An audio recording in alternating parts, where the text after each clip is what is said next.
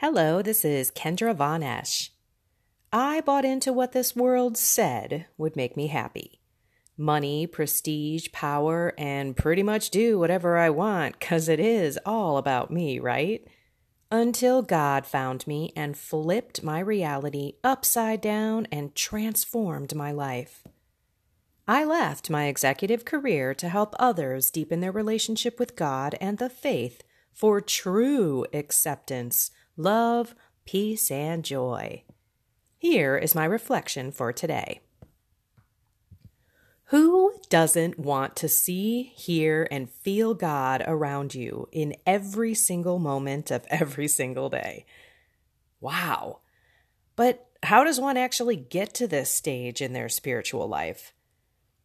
I have to be honest with you, I struggled with the Holy Spirit in my journey. First, let me explain the Spirit of God, the Holy Spirit I'm speaking of here, which is the mystery of the third person of the Holy Trinity, which is God. So Christians are baptized in the Holy Spirit, in the name of the Father and the Son and the Holy Spirit.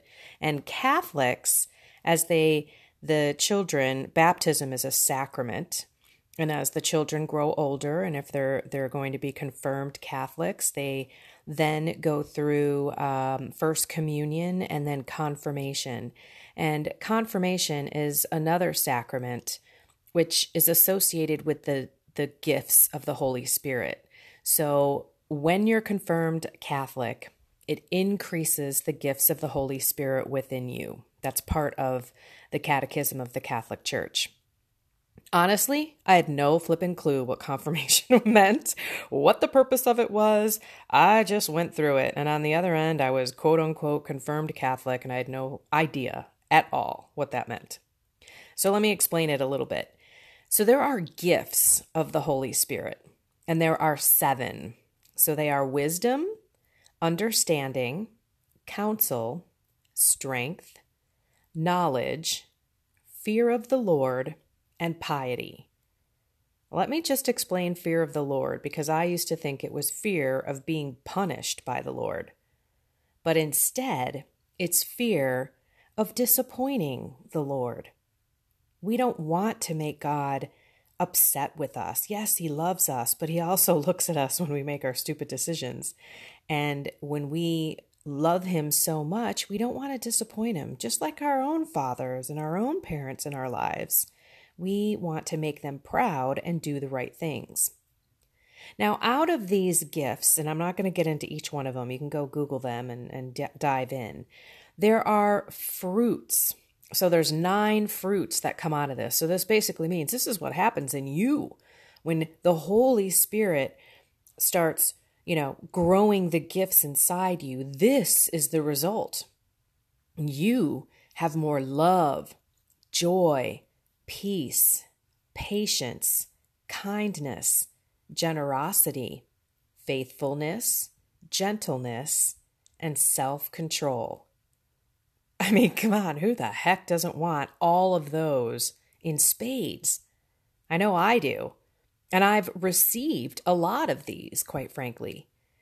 But lately, I have been kind of put in this mode of devotion to the Holy Spirit.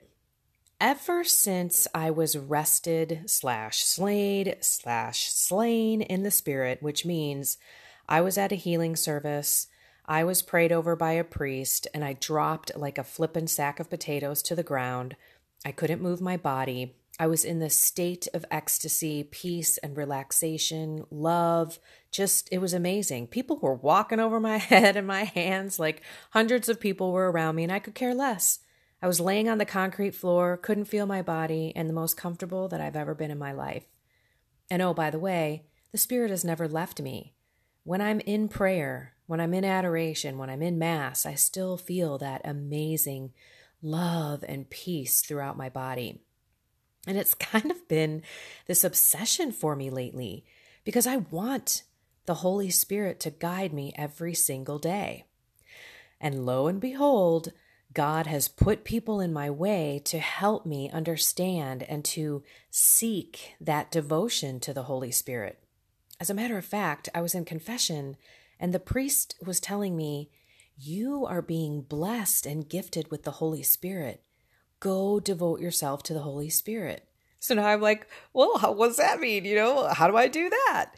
So the bottom line that I'm trying to say to you is first and foremost, you have to have a relationship with God through prayer. You can't just be floating around out there doing your thing, not going to mass, not praying, and expect to have, let me reread them to you because I do have to read these. I don't have these all memorized. Love, joy, peace, patience, kindness, generosity, faithfulness, gentleness, and self-control in your life if you don't have a relationship with God through prayer. Prayer means communication.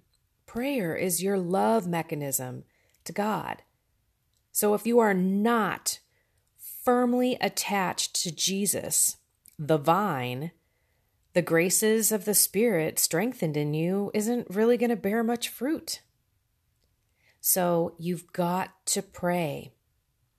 I just spent the last couple of weeks not doing that so much. I want to say to everyone, it's a personal, daily commitment.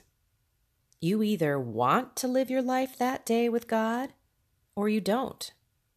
I mean, heck, as far as I'm concerned, you can start off your day without God and any minute stop it and bring Him into your life. And that was what I did not do that much over the past couple of weeks. And for the past few days, I've reinvigorated my commitment, my love affair, my prayer with God so that I can continue to hear the Holy Spirit and, of course, love and bring me more of those fruits, right? I mean, I love it. I love to see, hear, feel God throughout my day. And then I know that joy-filled grace that God is giving me is from Him. And my happiness and my joy and my kindness and just patience. It's crazy how everything begins to turn around and your life just begins to be, transformed before your very eyes. And yeah, stuff is going to happen. It doesn't mean that everything's perfect in your life. But boy, the way you handle it and the way that you love and have peace through all of the trials is like nothing I've ever experienced in my life. So while I was running around like a lunatic those couple of weeks, just last week and the week before, I just started working and working and working and working. And I was trying to be productive. Therefore, putting God in the back seat, my prayer life in the back seat, and not going to Him to help me. So get God in your life and start to pray. If you don't know how, I have put together a prayer program, and it's not really a teach me how to pray kind of program. It just shakes things up and it takes you step by step, and everything builds on itself. So I put the link in the description so that if you're curious about it, go check it out. I also put in a free download that just gives you some prayers outright for those struggles that we have in our lives. Addictions, illnesses, stress, worry, anxiety, fear. Maybe, you have financial issues in your life. This prayer guide is packed with prayers, saints that you can pray to for their intercession, as well as Bible verses, so you can rest assured that what God wants you to do in these situations by leaning on Him and depending on Him is biblical and His desire for us. That's also included in the description. But in the end, I am just wanting everyone, including myself, to have a deeper relationship with God and live that sweet life we were all meant to live. And remind ourselves that we're human and to pick ourselves back up. But man, oh man, how cool it is when you have that Holy Spirit, God, floating through your body, prompting you to do things, showing you the way. And you know it. You can feel it. I'll talk a little bit more about that next time. Alrighty. I hope you have a blessed and inspired day. May you walk in the light of the Lord. and may peace be with you always.